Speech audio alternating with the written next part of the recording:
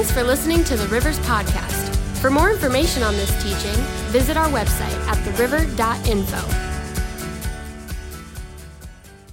I wondered if I was going to make a bunch of people mad at me today with what I have to share. So I just prayed and asked God to speak to you. So if what I say is crazy, you won't remember it. The Word of God says in Isaiah that His Word doesn't go away empty. So if He were to speak, it would sit in your heart, and you'd think about it for a while, and then ultimately it would begin to do something in you. And so this morning what I'm sharing on is some of our growth opportunities that we have at the River. If you haven't jumped online to theriver.info/grow and engaged our tool by first doing the assessment and then getting your results and jumping into some growth opportunities, I would encourage you to do so. You don't have to, but we as a body, want to be in a growth process together. And so for me, this is not about how many hits we get on a website or how many people take it, because I could just email all my Facebook friends.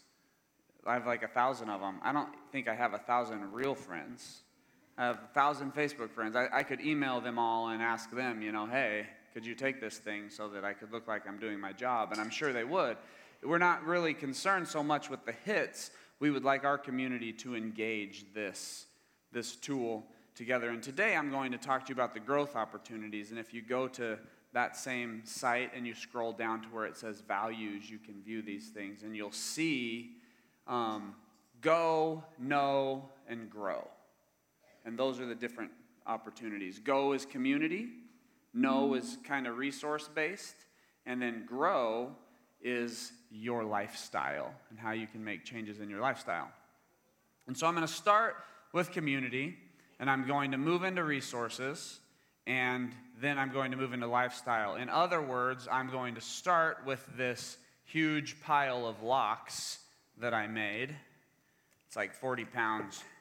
Tell your kids to come play with it after I'm done, like they did the bunnies last week.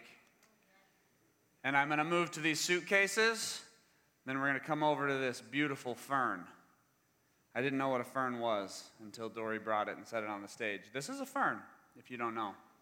So Jesus introduces this awesome idea of community with his disciples on the night he was betrayed. And he says, I'm giving you this bread and this wine to remember me by and to share with others. And every time you do this, do it in remembrance of me. And this powerful moment of community happens. You guys following me? And so the early disciples pick up on this. And in Acts 2, this is what we read. I think it's awesome. And I think we have a lot to learn from it. Acts 2, verses 42 through 47. Here's what they did after Jesus had given them this command. They devoted themselves to the apostles' teaching and to the fellowship, to getting together, and to the breaking of bread, like Jesus had commanded, and to prayer. Everyone was filled with awe, and many wonders and miraculous signs were done by the apostles. All the believers were together and had everything in common. They majored on the majors, and they didn't really major on the minors. Selling their possessions and goods they gave to anyone as he had need. Every day they continued to meet together in the temple courts. They broke bread in their homes and ate together with glad and sincere hearts, praising God and enjoying the favor of all the people. And the Lord added to their number daily those who are being saved. We do a pretty good job at the first part of that. But then there's this little verse at the end, and the Lord added to their number daily those who were being saved.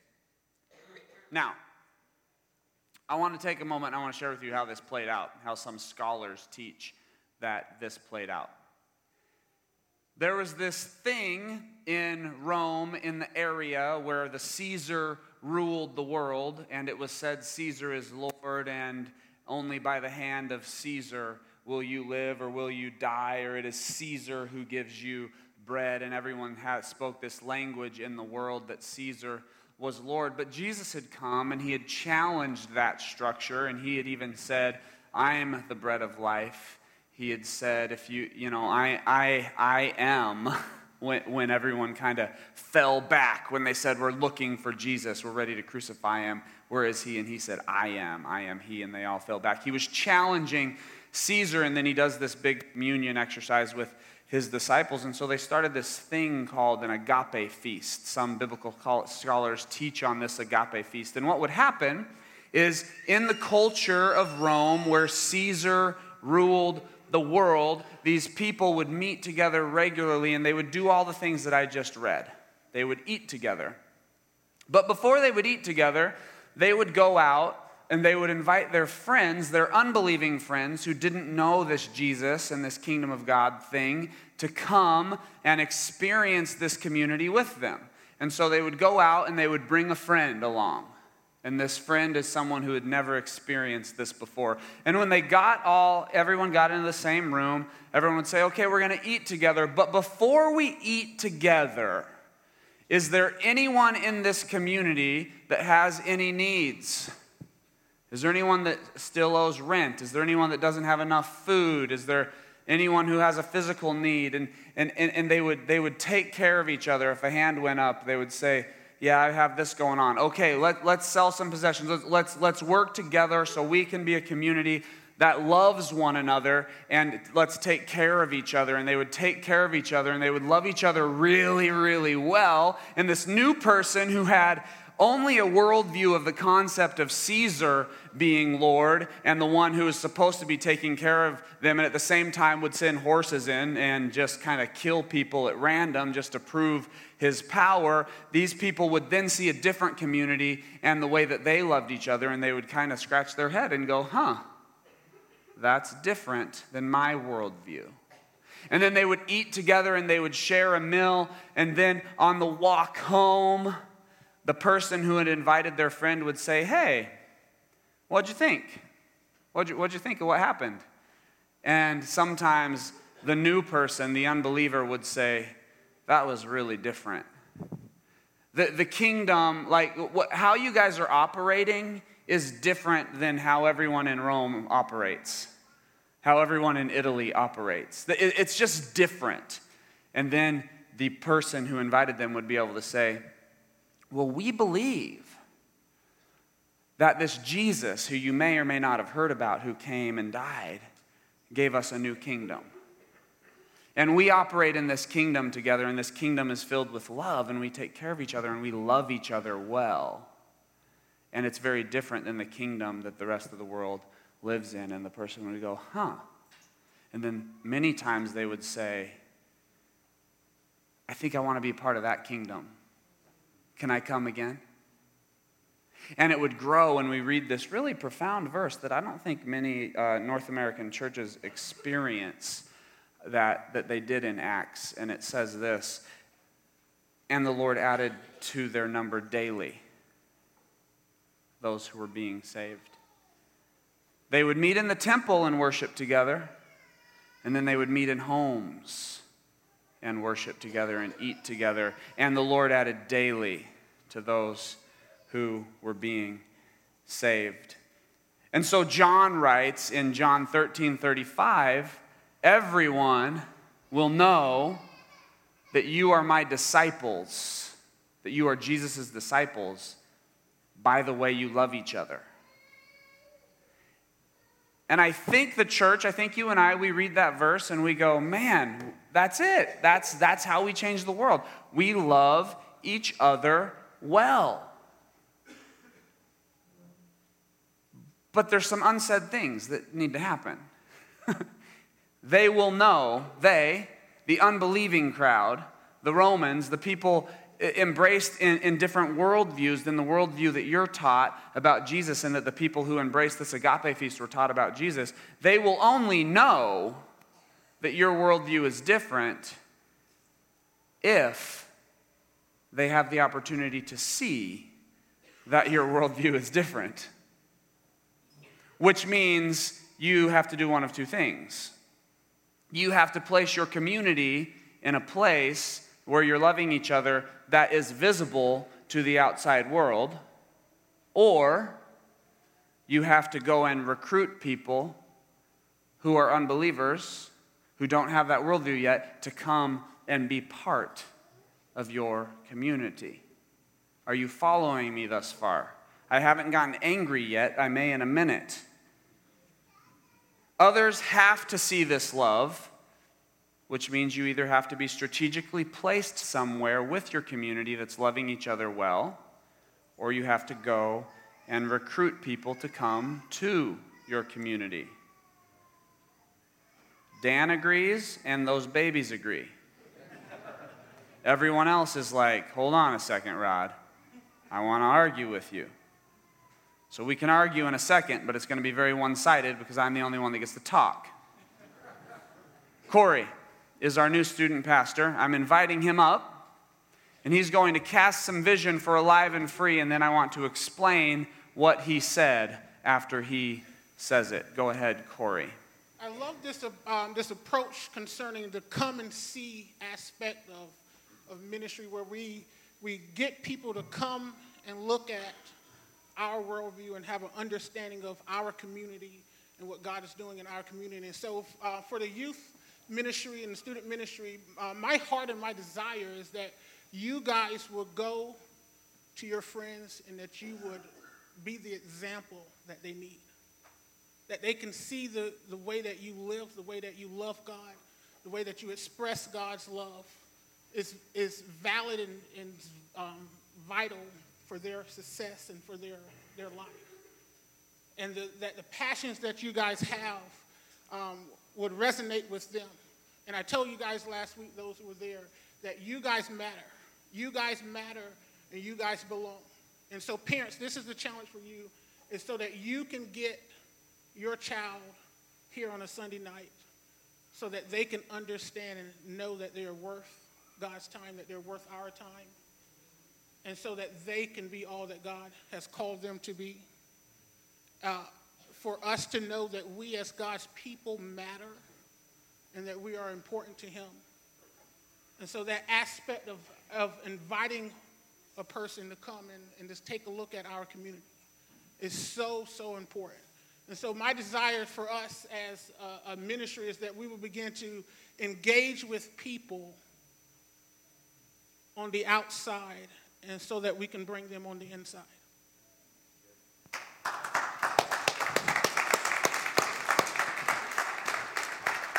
That was really good.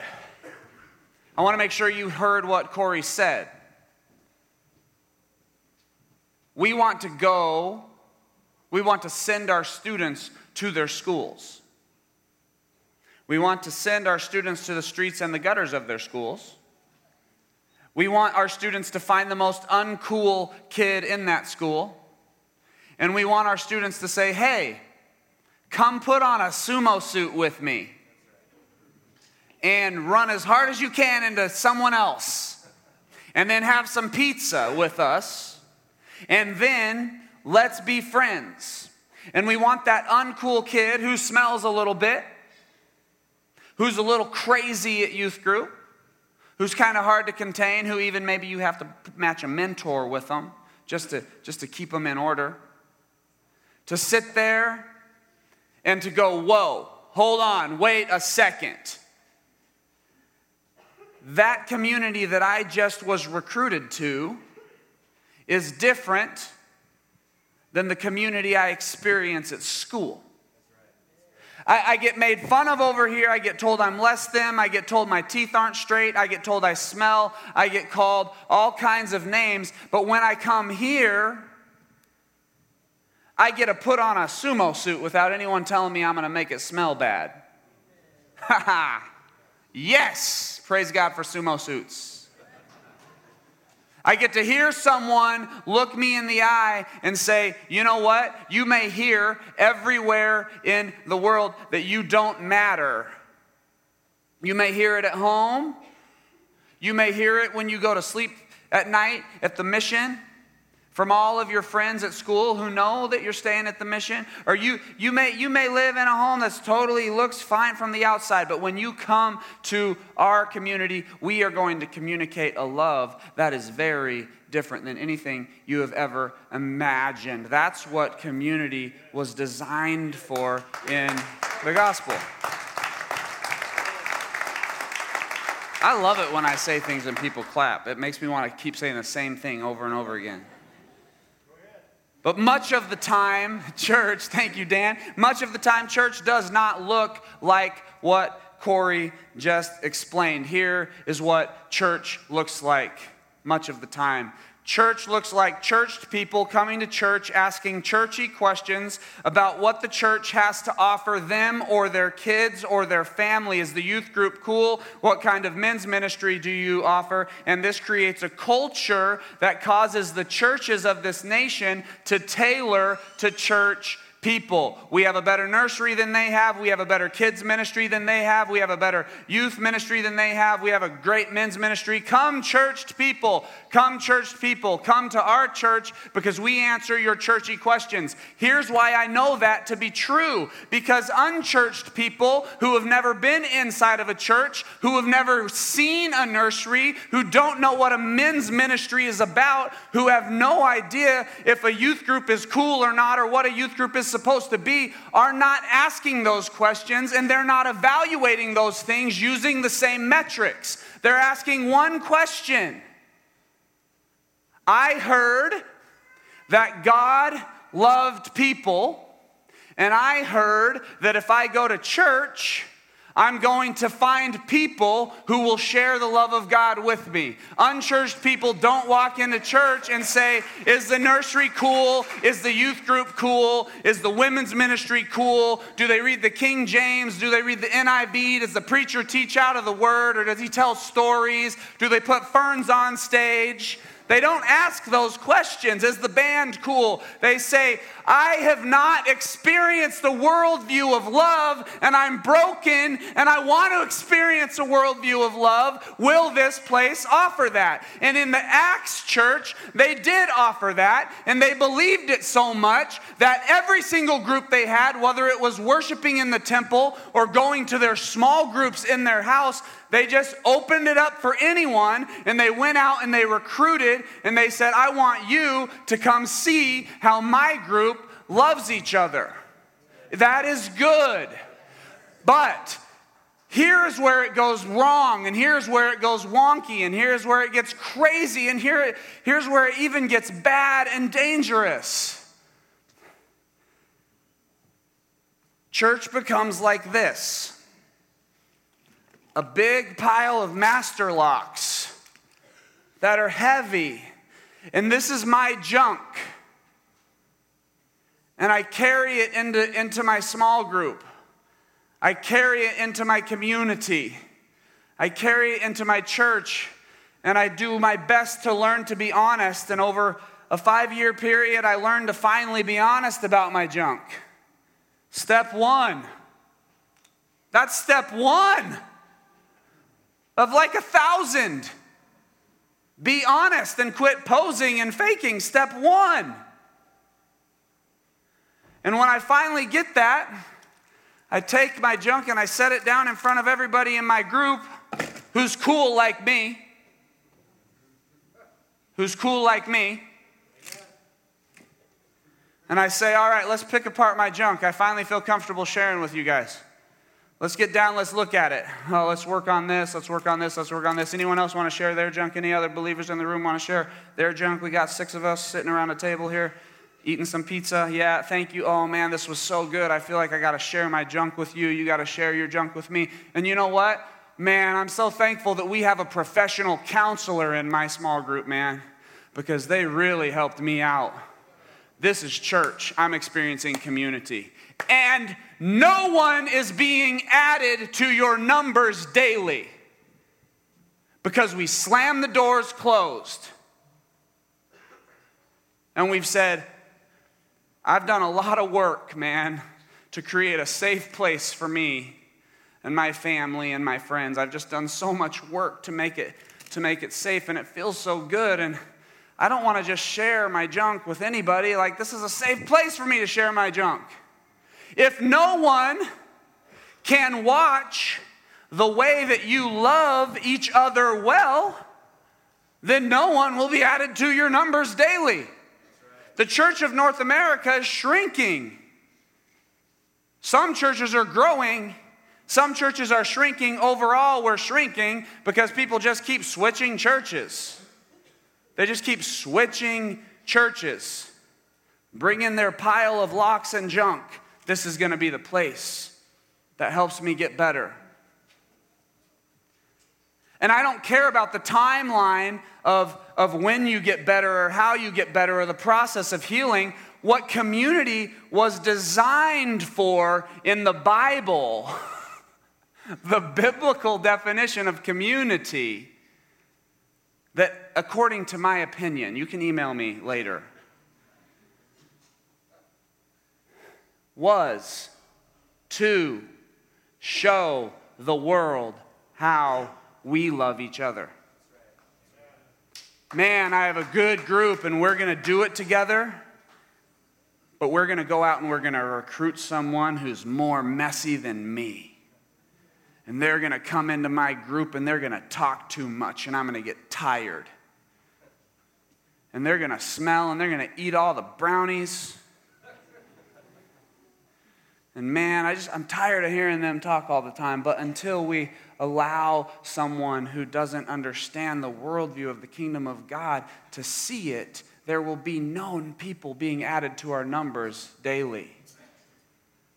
I was so thankful for Rob's vulnerability about sharing Christ. He said, sharing Christ is my lowest, and as a church, sharing Christ is our lowest. And it's because we define sharing Christ as walking into mire and walking up to a random stranger and saying, do you know if you died today, if you would go to heaven or hell? Can I hand you this tract? Can I take you through Romans in the checkout aisle? That's weird. That's awkward.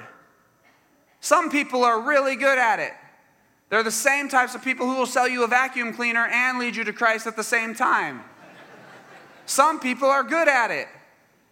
God didn't say be good at walking up to random strangers and telling them about Jesus. If he wants you to do that, you will feel an overwhelming call by the Holy Spirit to do that, and you'll probably not be able to say no. And if you do, your stomach will be lit on fire for like the next couple minutes, and you'll know.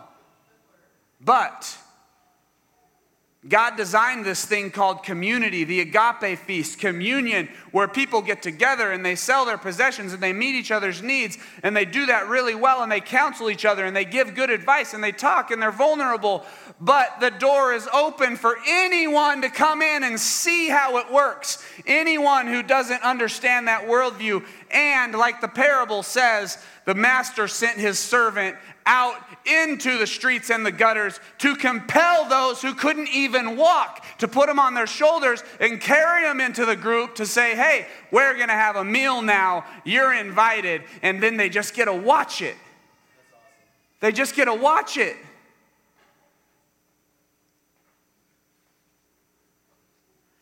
When Jesus talks about not putting your light under a bowl, he's saying you have good stuff to offer. He's saying that when Christians get together and they're not open and they're not recruiting others to come see how they love each other, they're putting their light under a bowl. That doesn't mean the light goes out. That doesn't mean it's not a bright light. That doesn't mean that you don't have spiritual gifts of healing and prophecy and administration, that you can't coach each other into better ways of life. All it means is that no one who doesn't share in that worldview is getting in to see it. So we got some really strong Christians existing under a bowl. I call it the Dead Sea philosophy. I went to the Dead Sea in Israel. It was awesome. You cannot sink in the Dead Sea. I tried. It is so rich in minerals and salt that you're just buoyant. You just float in it. It is the most rich in mineral sea in all of the world. You can fact check me on that. It is the most rich in mineral sea in all of the world. It has so many minerals that it would seem that life would be abundant in that place, but it's called the Dead Sea for a reason. Nothing can live in there.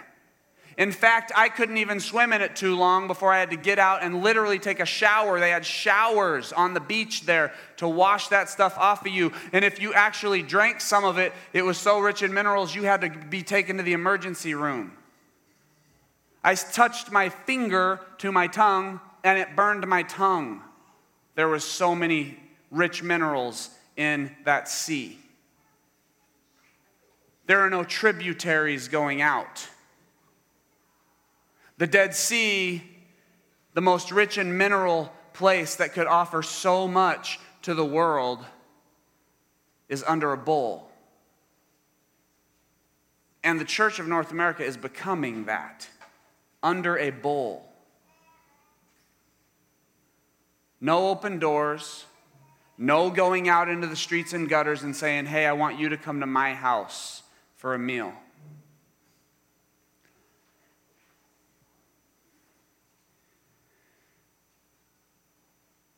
If your small group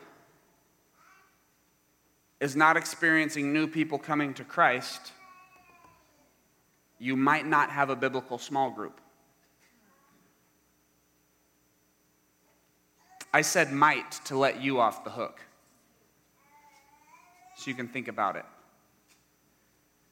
If your family isn't experiencing people coming to Jesus around you, you might not be embracing the gospel as a family.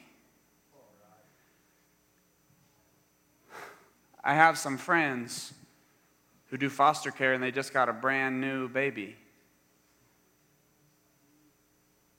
that was added to their number because they went out and recruited herding. And now they're raising a child, hoping to adopt a child.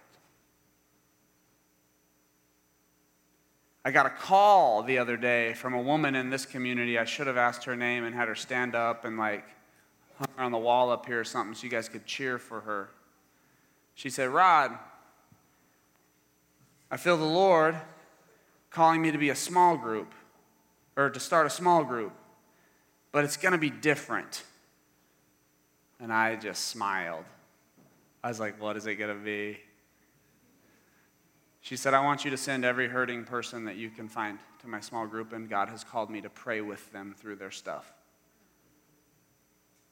What?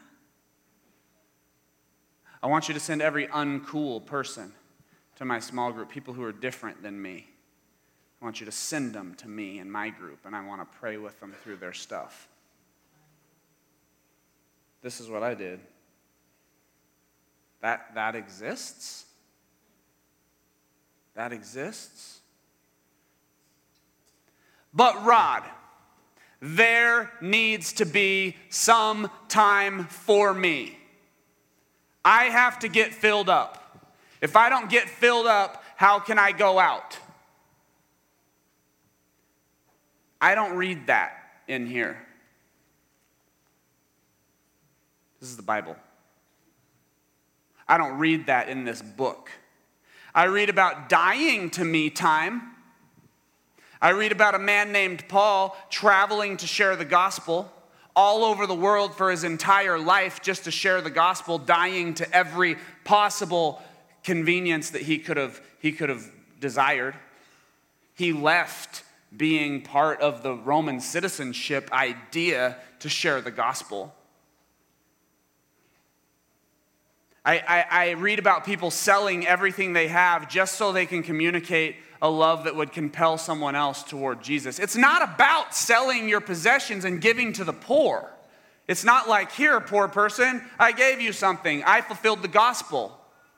It's about a community of people living in such a way that we exemplify the love of God to people outside of that worldview. We've opened the door to people outside of that worldview. We've recruited people outside of that worldview to come be a part of the community so they can see us do that stuff and they can say, this is different. And then we can say, yes, it's God's kingdom and you're invited. That's what it's about. Community from its inception, when Jesus changed how we look at life together, was 100% intended to draw unbelievers to us through our recruiting them and demonstrating the supernatural way we love each other. Do not be the Dead Sea.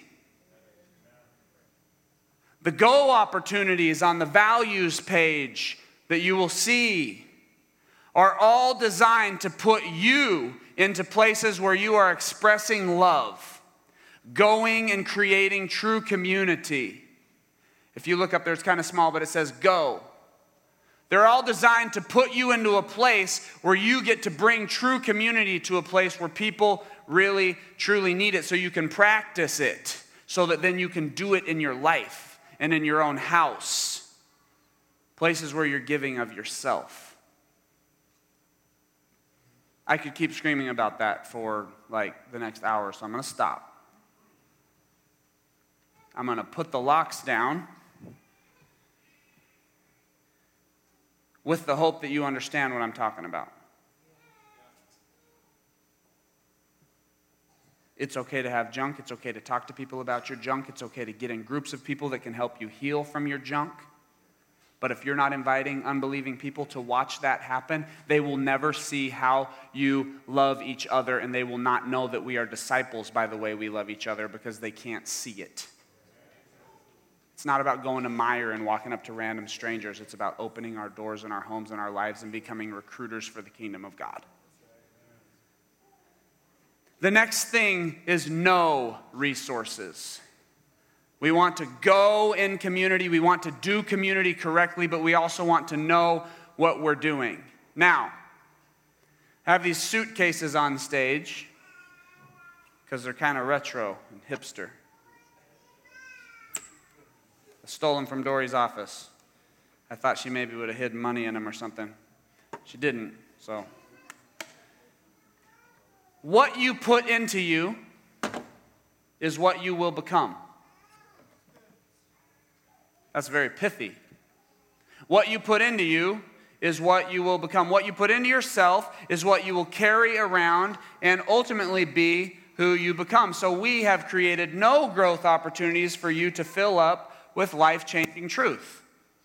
We have podcasts, we have Bible verses that hit the specific elements, we have all kinds of things, book recommendations for you to read. And here's the thing, you just can't become the Dead Sea with the resources.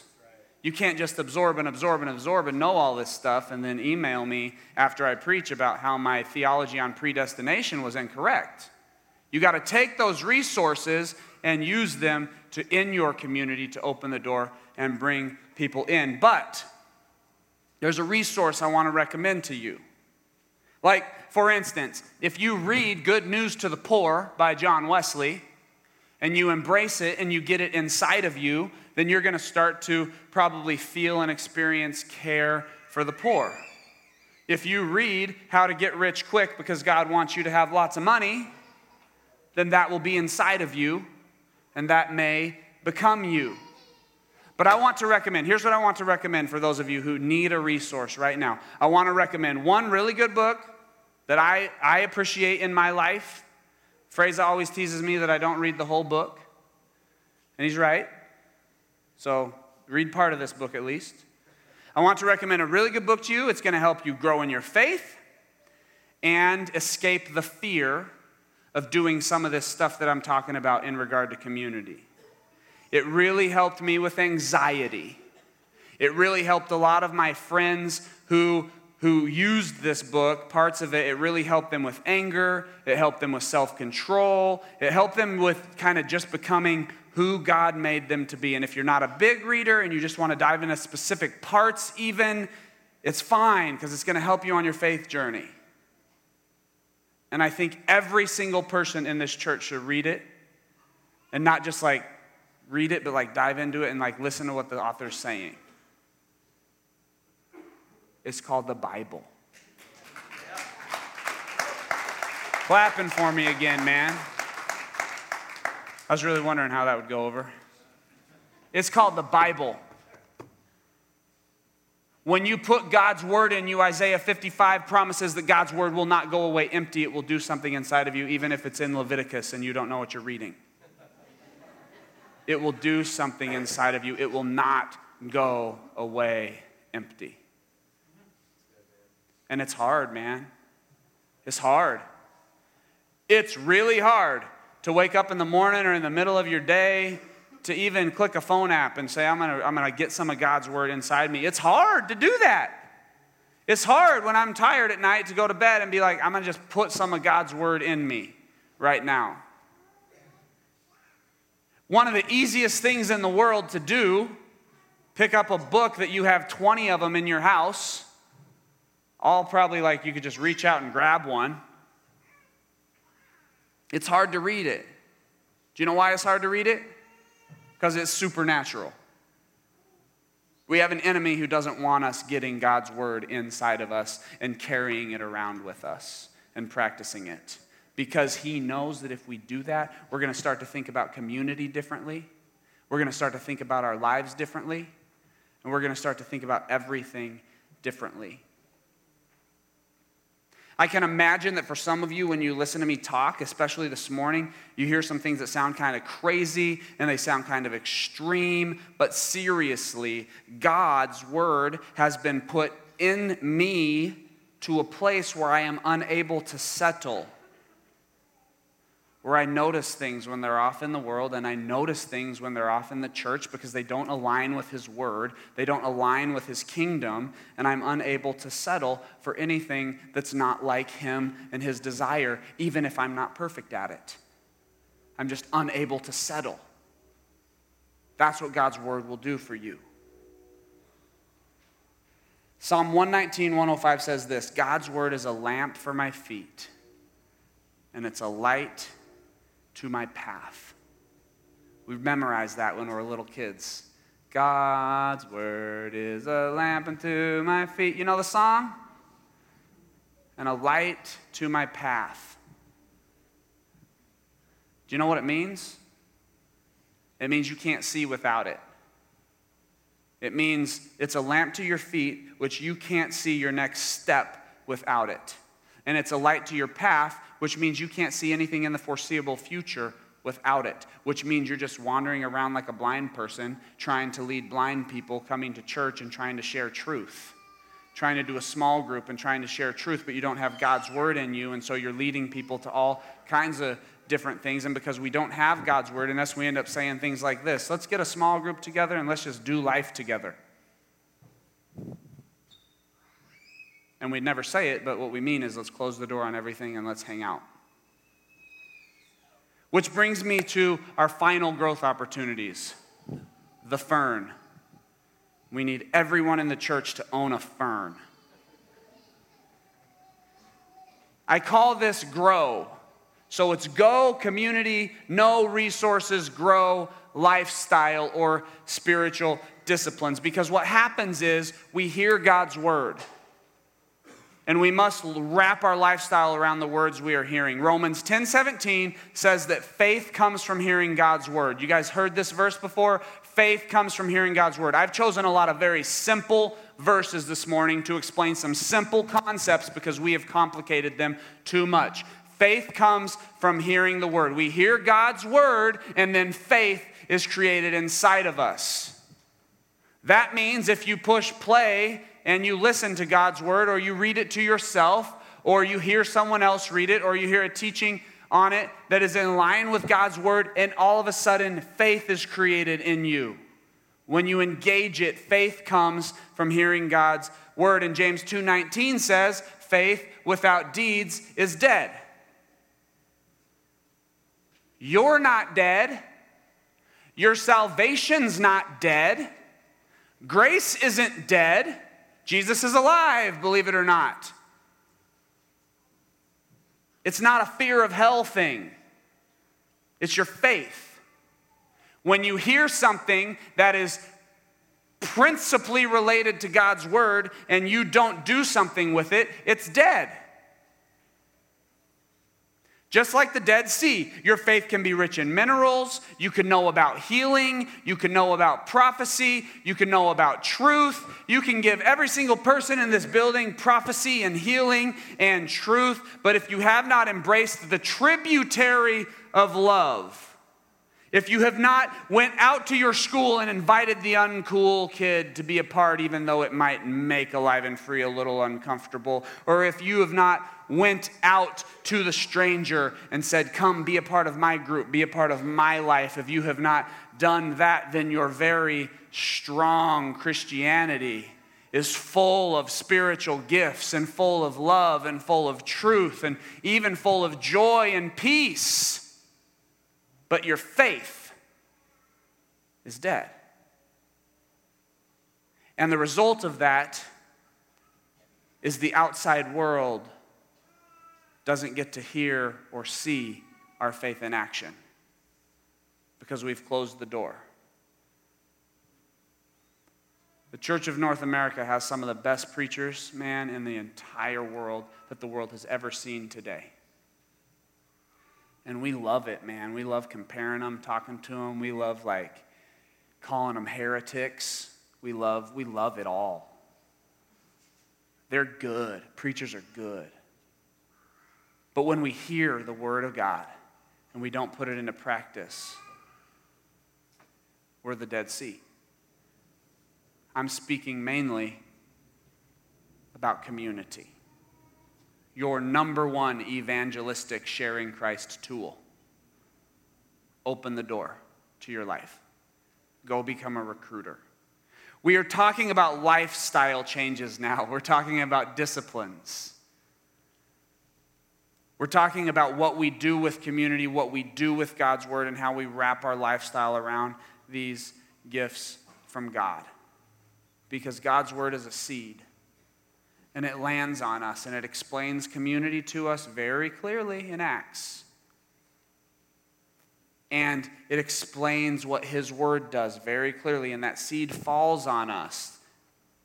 And if that seed can get deep down, like in our heart and in our experience and in our practice, faith with deeds is alive. Faith with practice grows. Faith with practice reproduces. And if it can get deep down in the soil away from the birds of the air that want to steal it just because we hear something good but don't do anything with it. If it can get deep down in there, then it's going to produce something that's so much bigger than one seed. Look at this fern. If you're listening, don't look at this fern. If you're just listening online, just imagine a fern. This fern is big, and it started with a small seed of a principle of God's word that someone said, I'm going to let it sink into my lifestyle. And once it's in my lifestyle now, it's going to start to do some stuff. I'm going to become a recruiter for God's kingdom. So this morning I've told you that God designed community to be a catalyst for rapid kingdom growth if we would stop thinking community is for us and recognize it is for others. And that we're not babies who need fed, but rather we are servants who, just like in Luke 14:23, go out into the streets and the gutters and invite the lost to come and eat with us and observe the way that we love each other so they can go, wow, that's different. Paul talks about in Hebrews, or the lady who wrote Hebrews, one of those two. That was a joke. No one knows who wrote Hebrews. About the difference between milk and solid food. The difference between milk and solid food is one's for a baby and you need it fed to you, and one you go out and hunt and you get it. One you embrace it. You wrap your life around getting it. So don't feel bad, because most of the Bible, that when Paul starts writing his letters, he's like, you still need milk, you don't get it. You still need milk, you don't get it. You still need milk, you don't get it. You got to become recruiters. You got to open your life up, because that's where spiritual growth is going to happen for you, and that's where numbers are going to be added to you daily. And I've told you that God's word will change your life. I've said it, you heard it, you believe it. And I've said, if you don't practice it, you will be a strong and devout Christian, filled with all of the goodness of God, all of the gifts of the Spirit. He doesn't hold back, and yet your faith will be dead. Some of you want to argue with me because I've made you feel uncomfortable and because you think I'm wrong. And you've been racking your brains for proof texts in the Bible that talk about communities getting together without inviting others to see them. I just want you to know that Israel was pre-Jesus. But I know what you and I really want, because I'm not there yet either, guys. I know what you and I really want is God to convict us so deeply that we actually change our lifestyle because we want to see people being added to our number daily. That's what we want. People to be added to our number daily. This is what it means to grow, to take things that we hear about community,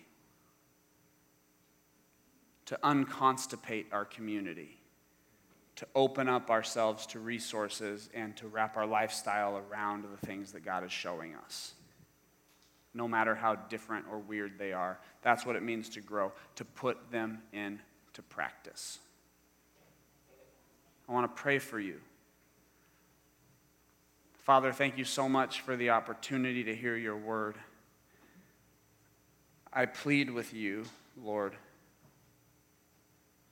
that the promise that your word doesn't go away empty will be true this morning. We're not here to blame each other. We are here to exhort each other and encourage each other. And I know you have created the river as a beautiful place where people can belong, and you have made it happen, and you want us to take that to another level. And so I pray that you help us to do that in our own discipleship, in our own growth opportunities, in our communities, in the way that we read your word, and in the way we wrap those things around our lifestyles. In Jesus' name, amen. Go in peace.